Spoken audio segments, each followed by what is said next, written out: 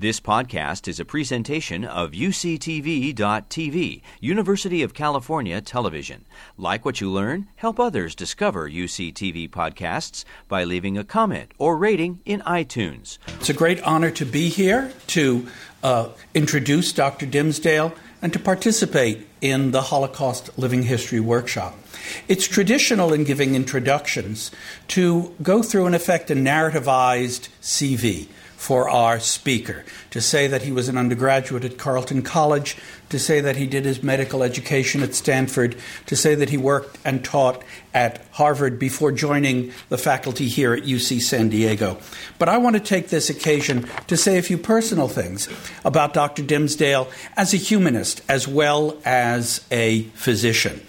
I had the opportunity in preparing for this introduction to look back on Dr. Dimsdale's remarkable essay of 1974 on the coping behavior of Nazi concentration camp survivors, where Dr. Dimsdale is looking at me like, did I write that?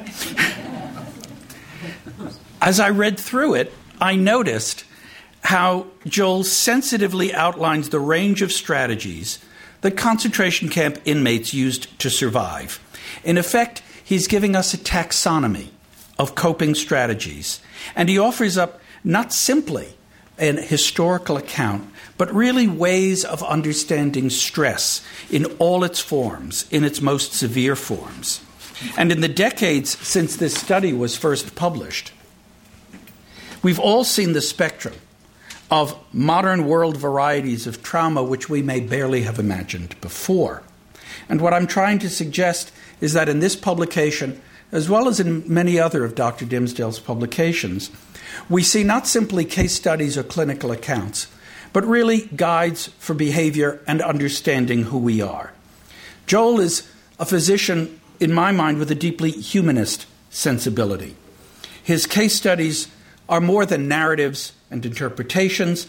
They look for signs and symbols. He is, in many ways, a great reader, a reader not just of people, but of their stories, their language, and their patterns of action. And I've come to know Joel not just as a reader, but as a great and generous friend of the Division of Arts and Humanities, and an understanding of how close his own skills of interpretation are to what we do in the division. Little wonder, then, that Joel has turned most recently to another art of interpretation, reaching back, then, to that most uninterpretable of traumas. His talk today is called Anatomy of Malice, Rorschach Results from Nuremberg War Criminals. The ink blot is a classic case of an interpretable sign, something apparently without intention or agency, something whose meaning lies solely in the mind of the person who sees it. How can we understand the machinery of evil? What is the place of individuals in the bureaucracy of extermination? Rather than coming at these questions through philosophical speculations such as those of Hannah Arendt, or the archival historicism of someone like Lucy Davidovich, Joel comes at them through the discipline of psychoanalysis. My understanding is that this spring, the Holocaust Living History Workshop continues its, quote, long shadow of the past series. And I can think of no better way to lead off this new term than with Joel's presentation on those inkblot shadows that may reveal for us something of the past, but also a hope for our future. Joel, it's an honor and a great pleasure.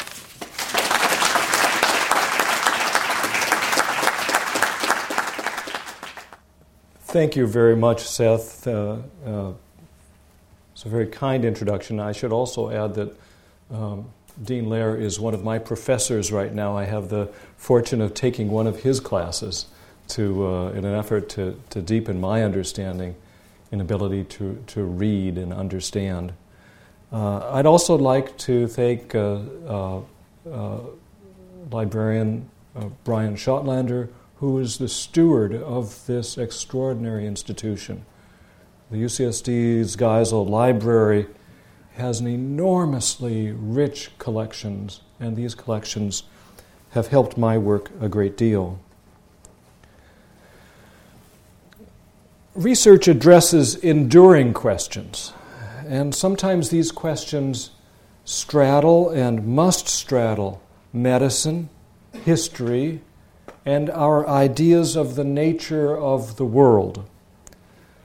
This presentation will focus on such questions in one historical context. The Nazi hierarchy was responsible for an unbelievable amount of carnage and could be considered to embody the essence of malice. What drove them? I will discuss this in the context of two investigators' explorations of the Nuremberg war criminals with Rorschach testing. In addition to many scholarly sources, I will rely on insights from Faulkner, Peter Townsend, Dostoevsky, as well as diverse diaries, news stories, and interviews. Peter Townsend and The Who stated the problem lyrically. What is it like to be evil? Who were these people? No one knows what it's like to be the bad man, to be the sad man behind blue eyes.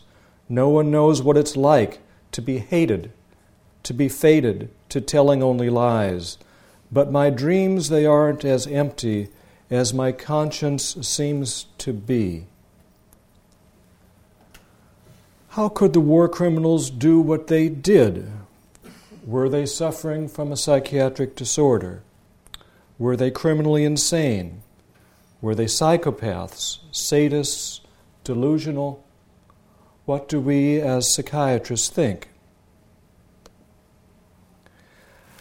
Now, by way of an outline, I'd like to start with a brief discussion of the geographical terrain that shapes this talk. Then I'd like to go back to 1920 and the origins of the Rorschach test. I will then move forward 20 years to review the Nazi genocide, the war crimes trial, and in the aftermath, the extraordinary story of the sequestration of the Nuremberg Rorschachs. And I do mean that term quite literally.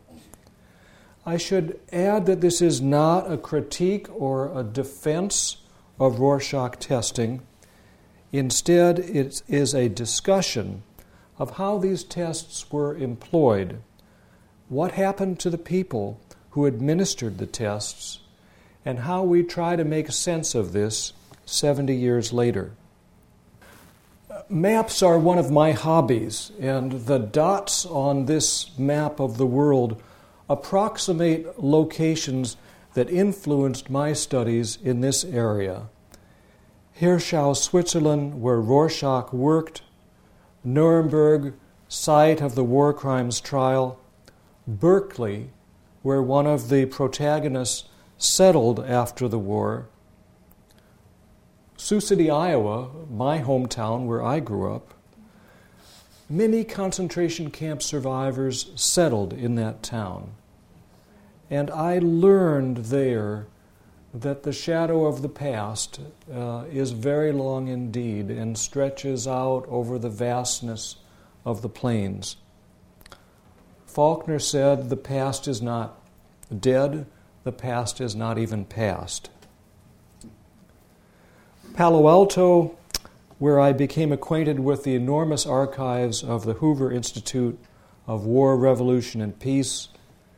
Jerusalem, where I did my work studying concentration camp survivors and coping.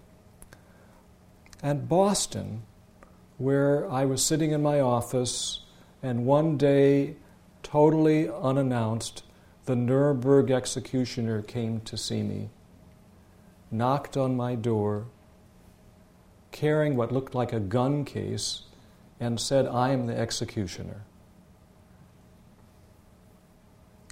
This was stressful.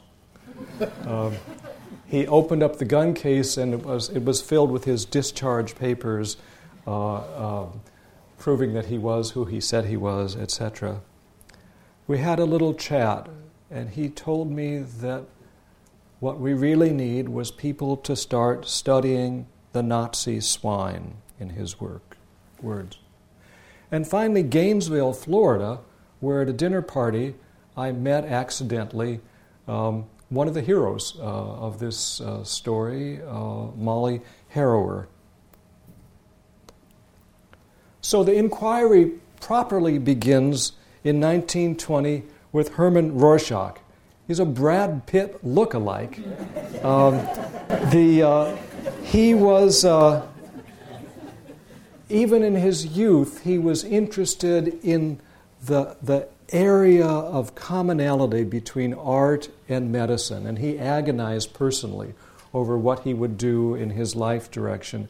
He ultimately went into medicine, became very prominent in Swiss psychoanalytic circles, and moved to Hirschau, Switzerland. He wrote his classic work on the Rorschach Inkblatt and couldn't get it published. It kept getting rejected over and over, and it was only accepted 1 year before he died. He died tragically as a very young man. Now, it turns out that not many people understand Rorschachs anymore. They're not used as prominently as they were in the 50s or even 60s. Today we get most of our ideas about the Rorschach from old movies, and a lot of those ideas are not particularly accurate. So, what is the test? There are 10 cards. This is one of the cards, and it is an ultimate projective test. The tester asks the subject 2 questions on each of the cards. What might this be? And the next question really is, what made you say that? Point out what you saw that could account for that answer. So it's a projective test. It's also a perceptual test. It was used particularly before days of contemporary neural imaging. It was a way of characterizing how thinking is organized. You may think that the investigator is only listening to what you say. That's not quite correct, because a real Rorschach expert is interested in what you're responding to on the blot, how the form is, whether you're responding to the shading, whether you're responding to the color.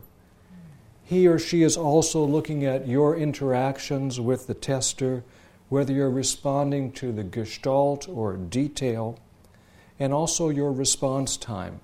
So it is a quite complicated test, more complicated than you would assume from the movies. Before discussing the war crimes trial, it is helpful to review the scope of the Nazi genocide and some of its unique characteristics. There were many targets, but principally and abidingly the targets were Jews. The genocide involved a concentration and deportation to thousands of camps. The dots on this map are not just towns in Germany, but virtually every dot is a location of one of the concentration camps. And the camps varied enormously in terms of levels of lethality and also for different classes of prisoners. The Nazi genocide was characterized by deception and massive bureaucratization. By the end of the war, 75% of the survivors were in fact the sole survivors of their family. The concentration camps somehow convey a peculiar sense of familiarity. The noted critic George Steiner said, "The concentration camps are the transference of hell from below the earth to its surface.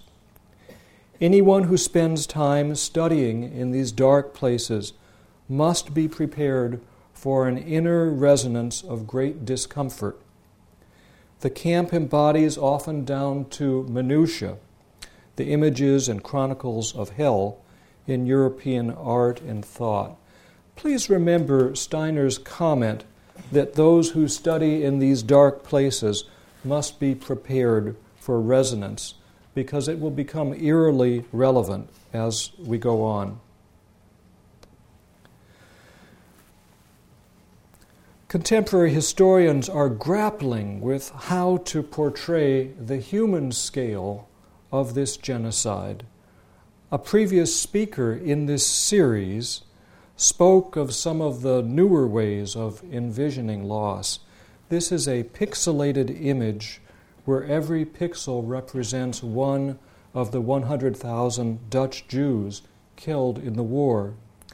And if you put your mouse over one of the pixels and it lingers on one of the spots, it grows and displays that individual's name and fate. And as you can see, I've portrayed that in the slide. One looks at such arrays and wonders. One wonders about the killers. Who were they? How could they? After the war ended, there were multiple war crimes trials, eventually involving thousands of defendants. But Nuremberg was the trial, the first trial, involving the highest-ranking Nazi party and cabinet ministers that could be found. The assumption is that these guys were depraved monsters, psychopaths, but what does that mean? How do you prove it? In fact, it was a very heterogeneous group of high-ranking defendants. Hess was occasionally paranoid and frequently claimed amnesia. Streicher's pornographic racist theories were so objectionable that the Nazis themselves confined him to house arrest for the last years of the war.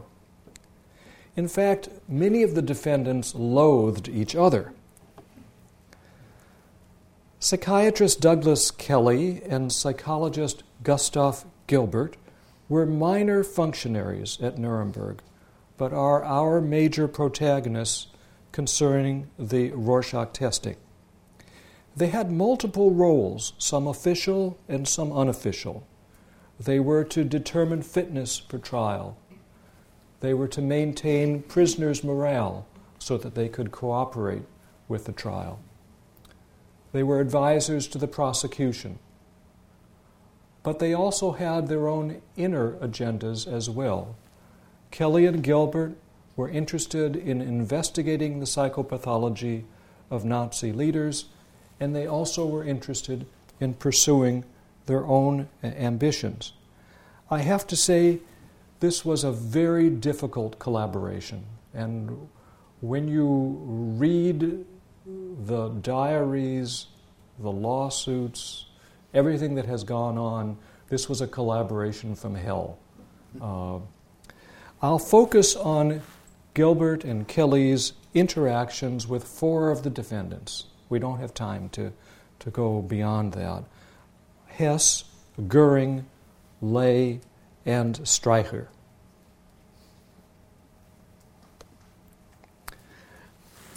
A recent BBC docudrama on Nuremberg actually includes some scenes portraying the complex interactions of Gilbert and Kelly. There was a great deal of stake with the war crimes trials, and one senses the pressures that Kelly and Gilbert faced. I'll be showing you 2 brief film clips because they do an excellent job of setting the context. The first clip shows psychiatrist Kelly interacting with prosecutor Robert Jackson and discussing the use of Rorschachs and trying to figure out what was going on with Hess. Hess was particularly troubling because he claimed amnesia, didn't recall much of the war, didn't even recognize his own wife. He wanted to do something to compensate for this relative inactivity which was forced upon him.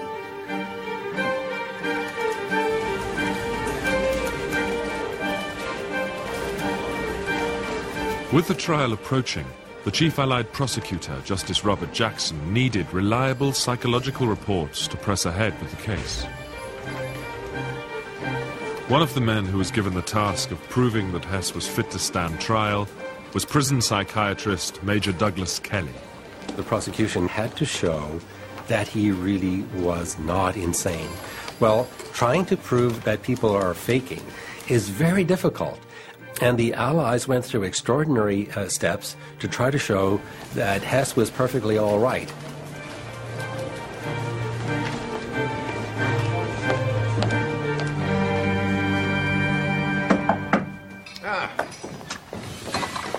Dr. Kelly. Sir, Colonel?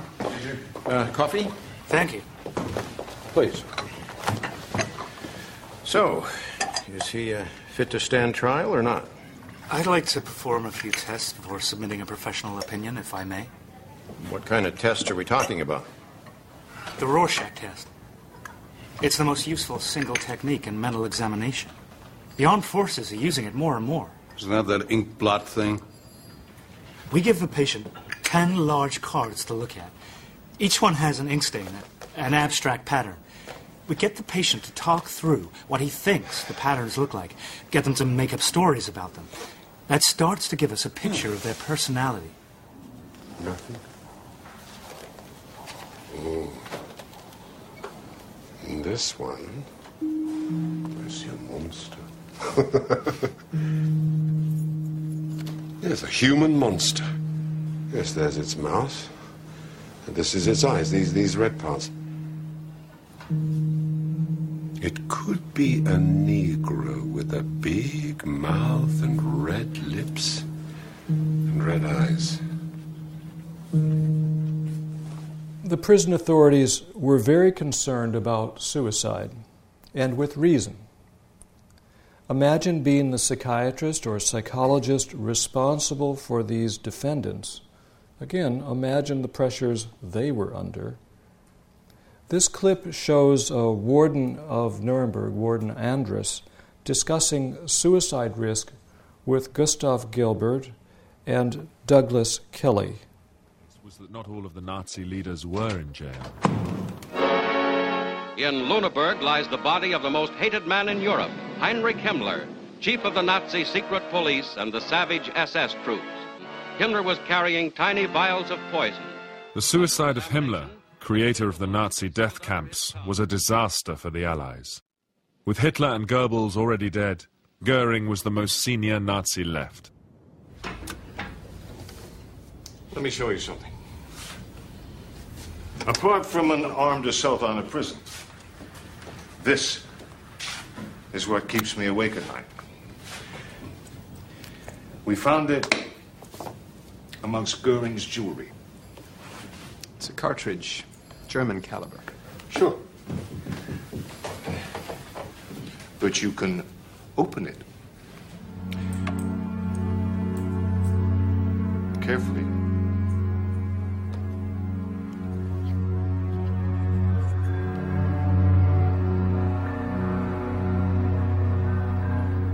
Potassium cyanide.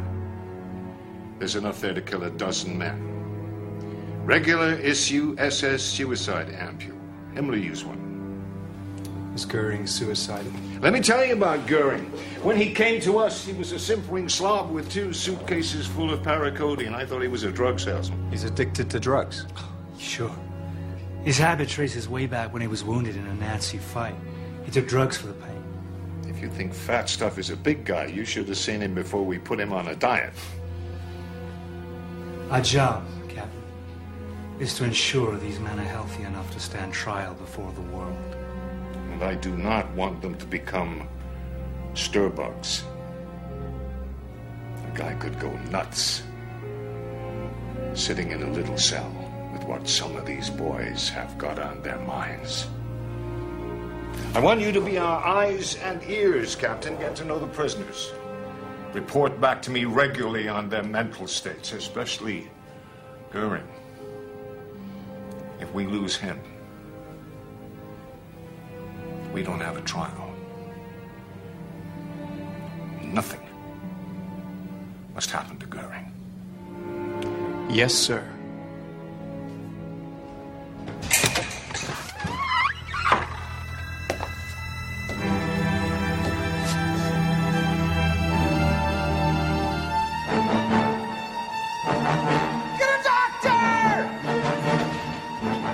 4 weeks before the trial, Robert Ley, creator of the Nazi leisure organization Strength Through Joy, committed suicide. I have been one of the responsible men. We have forsaken God, and therefore we were forsaken by God.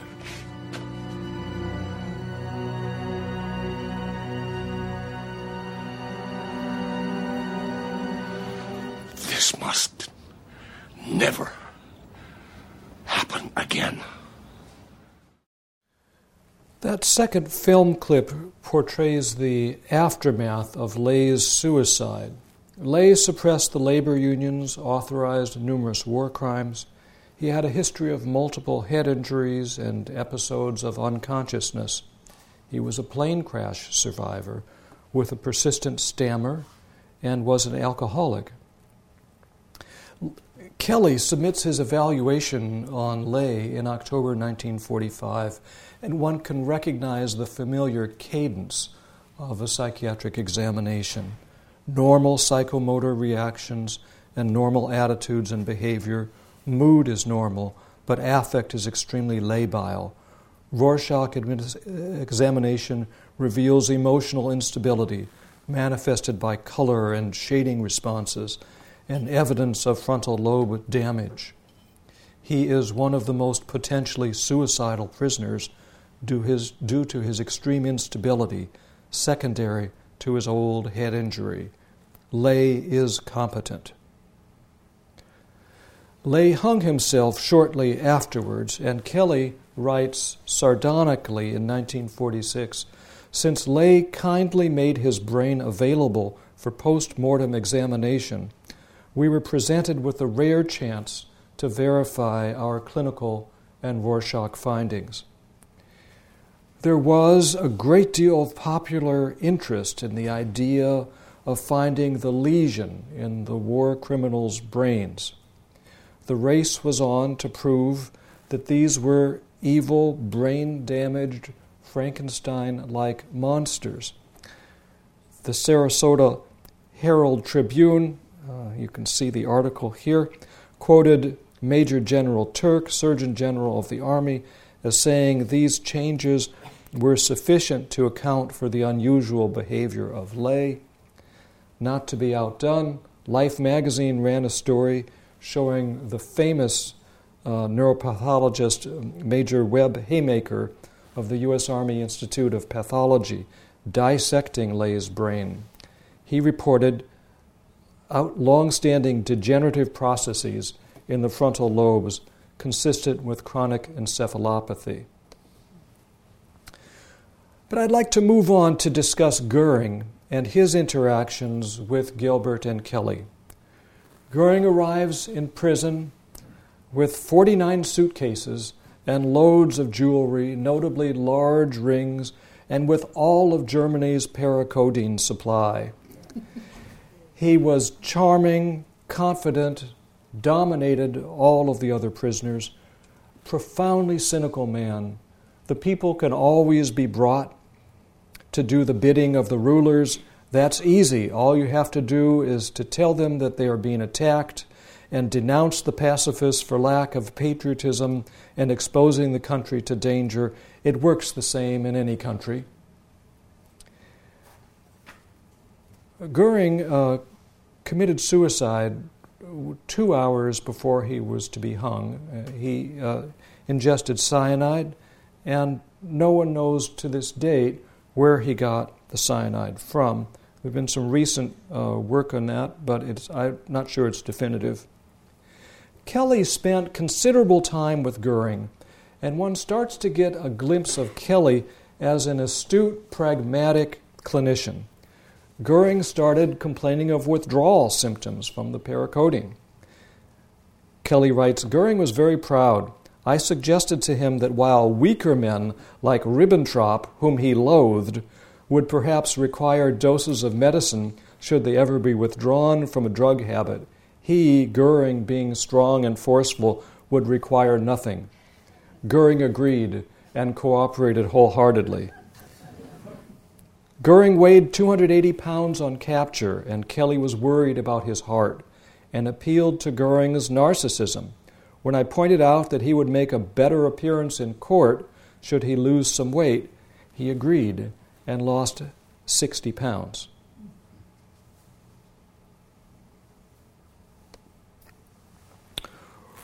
Rudolf Hess was one of the other major defendants. He complained of amnesia and numerous somatic ailments. He was intermittently suspicious and saved samples of his food to prove he was being poisoned. Seen here is a photo of his blotting paper on which he soaked peach preserves, which he saved as evidence proving that it contained brain poison and corrosive acid. Once he asks Gilbert to sample one of his poisoned crackers before agreeing to talk with him further. Gilbert and Kelly agreed on the call on Hess. They agreed. They both describe him similarly as preoccupied, withdrawn, and suspicious. Let's meet the people who administered the Rorschachs. Psychiatrist Douglas Kelly was one of the California Terman geniuses. He was in the top 0.5% of IQ in the state of California, and the Terman study followed these people for decades. And here the Terman investigators are sitting with Kelly and his family in a follow-up interview. Kelly was a Columbia graduate, an expert in forensic psychiatry, personality, and the Rorschach. Kelly's relationship with Goering was intense and close. Quote, Goering was one of the easiest to get along with. Each day when I came to his cell, he would jump up from his chair, greet me with a smile and outstretched hand, escort me to his cot, and pat its middle with his great paw. Good morning, doctor. I'm so glad you've come to see me. Please sit down, doctor. Sit here. Then he would ease his own great body down beside me, ready to answer my questions. He was charming when he chose to be charming, excellent intelligence, keen imagination, great drive, and sense of humor. Kelly spent hours discussing politics, war, and the trial with Goering. And in turn, Goering regarded Kelly as a well-connected fixer.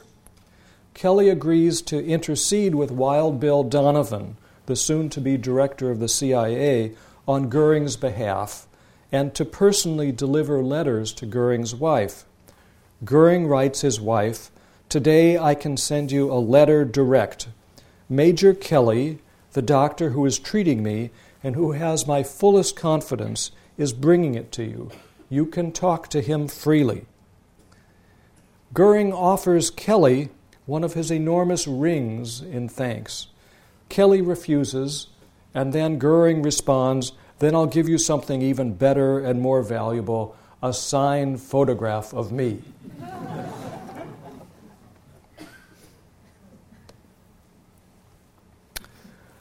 Our other protagonist is Gustav Gilbert. Gilbert was an American psychologist from an Austrian Jewish family. You get the sense that Kelly is looking at people very pragmatically with a certain sense of sardonic remove. Gilbert, one senses much more personal feelings of hatred for the Nazis. Kelly was just trying to get them on trial and was intellectually curious about them, regarded them as specimens, so to speak. However, Gilbert loathed them and urgently wanted to understand their psychology. He was also a Columbia graduate, although they didn't know each other apparently, and he had particular expertise in social psychology, but had no expertise whatsoever with Rorschachs. The following interchange between Gilbert and Streicher gives a sense of Gilbert's feelings. Gilbert to Streicher, "Why did you have to print all that sexual filth about the Jews?" Streicher, "Why, it's all in the Talmud. The Jews are a circumcised race. Didn't Joseph commit race pollution with Pharaoh's daughter? The judges are crucifying me now, I can tell. 3 of the judges are Jews. Gilbert, how can you tell? Stryker, I can recognize blood. 3 of them get uncomfortable when I look at them. I can tell. I've been studying race for 20 years. Gilbert writes in his diary, a quarter of an hour with this perverted mind is about all one can stand at one time, and his line never varies.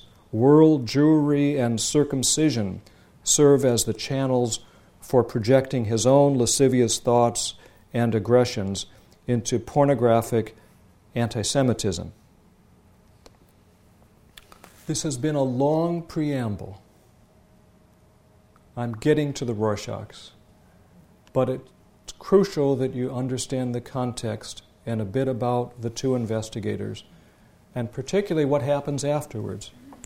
Kelly designed the testing protocol. It was in fact never used in evidence in Nuremberg. And the criminals enjoyed the testing. They competed with each other on their IQ tests. After the war, Kelly has a meteoric career. He assumes prominent editorial positions and becomes a professor of criminology at Berkeley. He concludes in his book, Nazism is a socio-cultural disease. I had at Nuremberg the purest known Nazi virus cultures, 22 flasks, as it were, to study. Okay, let's look at some of the Rorschach responses. Please remember, there are 10 cards, and people will elaborate on and on about what they saw in the card. This is just an extract of responses from some of the war criminals to card number 2. There's a lot to keep track of, and one senses the challenge of these data from this one minuscule sampling. So Frisch, the propaganda ministry, says it's uncanny. They're just ink blots, but it shows that beauty and a deeper meaning can be concealed. You know, it's terrifying. A man wants to make an ink blot, and the ink itself makes a symbol of life. I see 2 dancing bears, very clear, or gnomes, or dwarfs. Makes a revolting impression, not all friendly. The bloody color makes me feel uncomfortable. Frank, the butcher of Poland. Those are my darling bears. They're holding a bottle. A beautiful prima ballerina dancing in a white dress with a red light shining from below. Speer, Hitler's architect, minister for armaments and war production, simply says a butterfly and refuses to elaborate. Goering, head of the Luftwaffe, minister of the interior, chief of the Prussian Gestapo, laughs. Those are 2 dancing figures, very clear, a shoulder here and a face there, clapping hands. The top red is the head and hat, the face is partly white. Hess, Deputy Führer, survived the bizarre flight to Scotland and complained of intermittent amnesia, says, 2 men talking about a crime, blood is on their minds. Now, what do these responses tell us? I'm not going to call on anyone, but it's a heterogeneous bunch of responses. And remember also, when I discussed how Rorschachs are really scored, the scoring goes much more into issues of what the person is picking out than just the image that the person sees.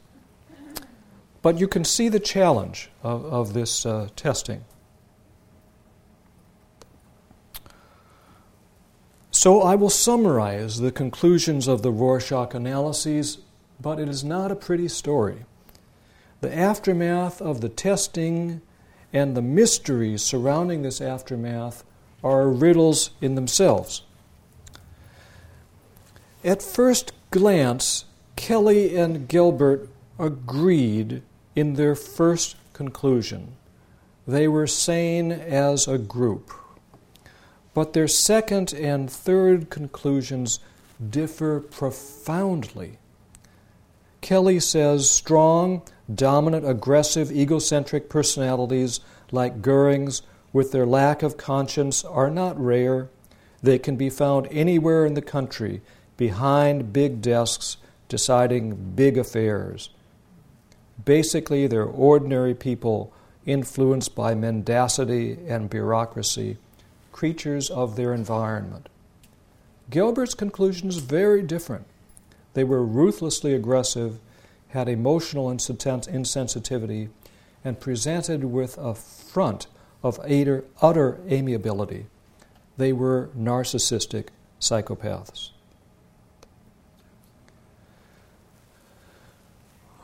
But there were peculiar things going on, not just between Kelly and Goering, but also with the entire field of Rorschach testing and between Gilbert and Kelly. Kelly was particularly close to Goering. Indeed, Goering weeps when Kelly leaves Nuremberg and asks Kelly to adopt his daughter Edda if his wife dies. There was an enormous amount of distrust and competition between Kelly and Gilbert, and a race to see who could publish first in this area. Plus, their conclusions were so different. And again, I think back to George Steiner's quote that anyone who spends time studying in these dark places must be prepared for an inner resonance of great discomfort. There is something toxic that Kelly and Gilbert were exposed to. After the war, no one would touch it. There was an enormous toxic conflict between Gilbert and Kelly, and you get an odd sense of unease when you look at writings from Rorschach experts. Molly Harrower, whom we shall meet shortly, said, "Remember the context of this in 1946. We espoused a concept of evil which dealt in black and white. Our concept of evil was such that it must be a tangible, scorable element in psychological tests." And what the experts were encountering was that these tests were much more subtle than that rapid assessment. Oh, I'm afraid I have a shocking conclusion on Douglas Kelly. He committed suicide on New Year's Day in 1958 in front of his entire family. He was cooking a New Year's Day dinner, went to his study, came out and said, "I think I have killed myself," and died a minute later. His wife, son, and daughter don't know why he did it. The son added cryptically in a recent interview, "I think maybe he knew he was on a runaway train. I think he knew what was inside, but he didn't know how to make it go away." Kelly's study was filled with chemicals, medications, and Nazi memorabilia, including letters from Goering. Quote, "I regret your departure from Nuremberg, as do the comrades confined with me. I thank you for your human behavior and also for your attempt to understand our reasons." Why Kelly killed himself, whether it was an accident or suicide, is unanswerable. The one thing that struck everyone was the method.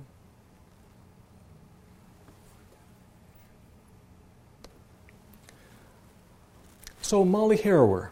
Molly Harrower was the world's foremost Rorschach expert. She was one of the few people on good terms with both Gilbert and Kelly, and she persuaded them to share the Rorschachs with the world experts. The problem was that no one would agree to analyze the Rorschachs. Imagine in 1947, you're a Rorschach expert. I, Molly Harrower, write you, the esteemed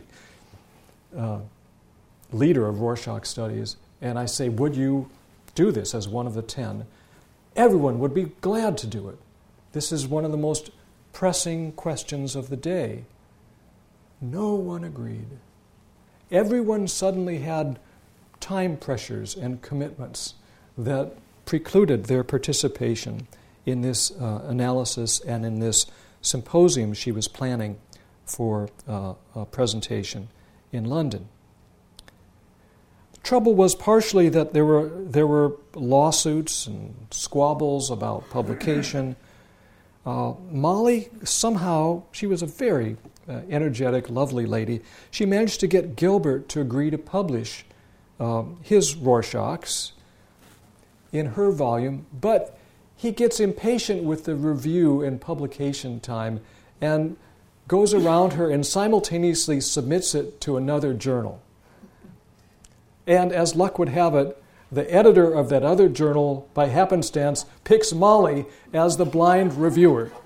So there are things that are going on in here that are quite complex.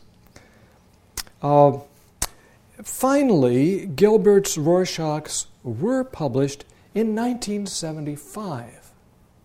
30 years. But Molly has doubts about the analyses that Miale and Seltzer performed on the Rorschachs. Miale and Seltzer conducted a non-blinded analysis, and they concluded that these were a homogeneous group of warped psychopaths who were distinctly savage and devilish. Molly had her doubts about that, because in fact, homogeneous does not describe the Nuremberg war criminals. They were a very heterogeneous group of men. She also wondered whether the Nuremberg war criminals represent sadistic psychopaths or upper-level executives. And she wondered maybe a testing of some of the killers would be more revealing. But she said to address this, we have to have blind testing. So she again tried, this time successfully, contacted 10 Rorschach experts throughout the world, sent them a set of Rorschachs from the war criminals, from Unitarian ministers, and from psychiatric patients, all blindly coded, so you wouldn't know who was who. This is her design is kind of complicated, and I'm trying to boil it down. Basically, each Rorschach card had a code on it. In this slide, all of the blues were war criminals, the orange were clergy, the yellow were psychiatric patients. The ones were high-functioning people, the fours were very impoverished. But again, you as the rater don't know that code. And Molly said, how would you organize these sets of Rorschachs? Which is the most sensible way of organizing them? By colors or by numbers? In other words, could you see something distinctly characteristic of the Nuremberg war criminals? None of them did. They all coded by functioning level. Molly's gave a second challenge. She says, okay, each row now corresponds to a certain group. You decide which group they belong to. Here are some possibilities. Clergy, cross-section of middle class, persons facing a death sentence, prominent civil rights leaders, superior adults in spotlight positions, etc. And even when provided this menu of possibilities for group identification, the experts could not identify the groups. The Nazis were identified as a cross-section of the middle class, superior adults in spotlight positions, members of clergy. The clergy were identified as superior adults in spotlight positions. The psychiatric patients were identified as political assassins, persons facing death sentence, members of clergy.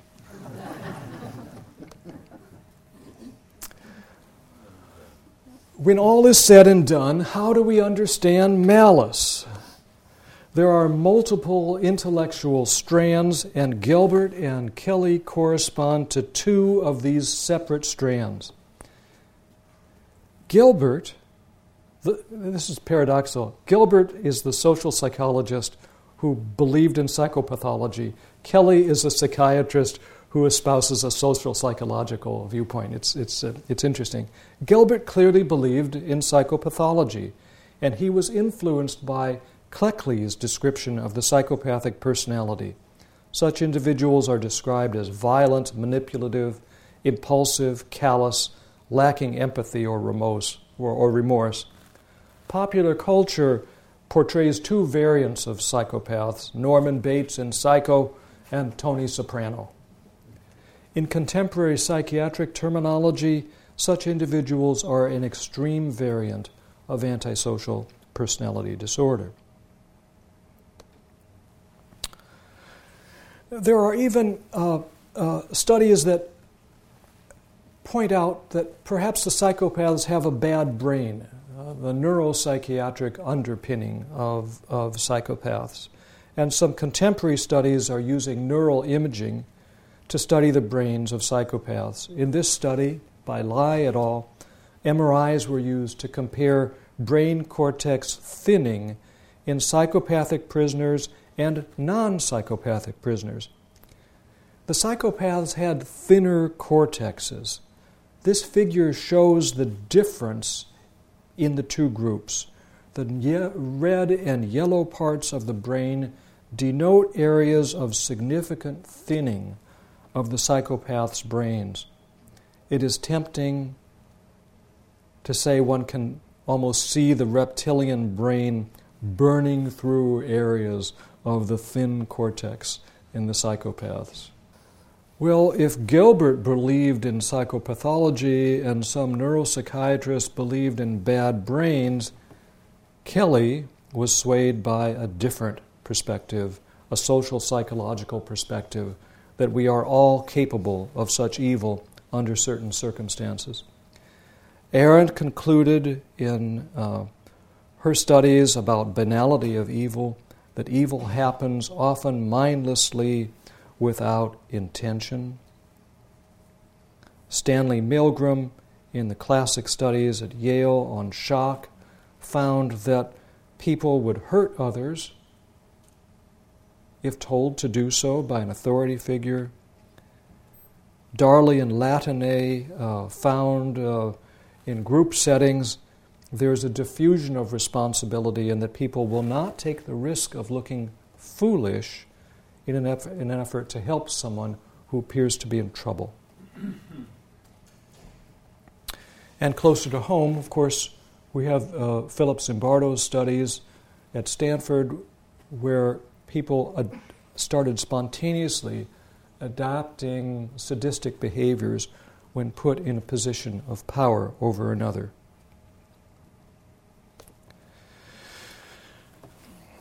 There are other traditions. A third perspective is legal.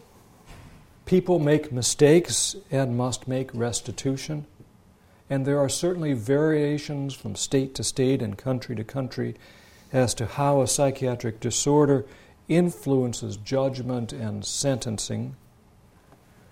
The fourth perspective is embodied in many religious beliefs to the effect that the devil is real. Indeed, Paul says, "For we wrestle not against flesh and blood, but against principalities, against powers, against the rulers of the darkness of this world, against spiritual wickedness in high places."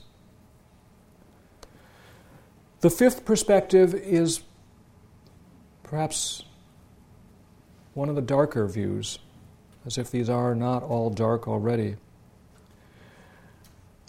The Greek philosopher Bias in 6th century basically concluded most men are bad.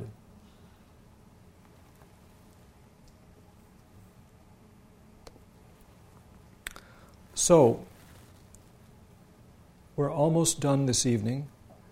If you were the refereeing editor and you saw a paper on the Rorschachs of Nuremberg, do you think these data are valid? It's a sample size of 21. They were very heterogeneous guys. They were in prison, in solitary confinement. Were these the right Nazis to test in the first place? And then there are some technical issues about the way the Rorschachs were administered that are a little beyond us for discussion right now. So, I started out by suggesting that there are enduring questions in research. I've tried to summarize how the field has struggled to answer such questions with these data. I'm afraid I've left you with the enduring questions as opposed to an answer. And the question, of course, pertains not just to Nuremberg, but to contemporary events. There is depravity, wickedness, and malice. They are not understood. Dostoevsky says, nothing is easier than to denounce the evildoer. Nothing is more difficult than to understand him. Thank you.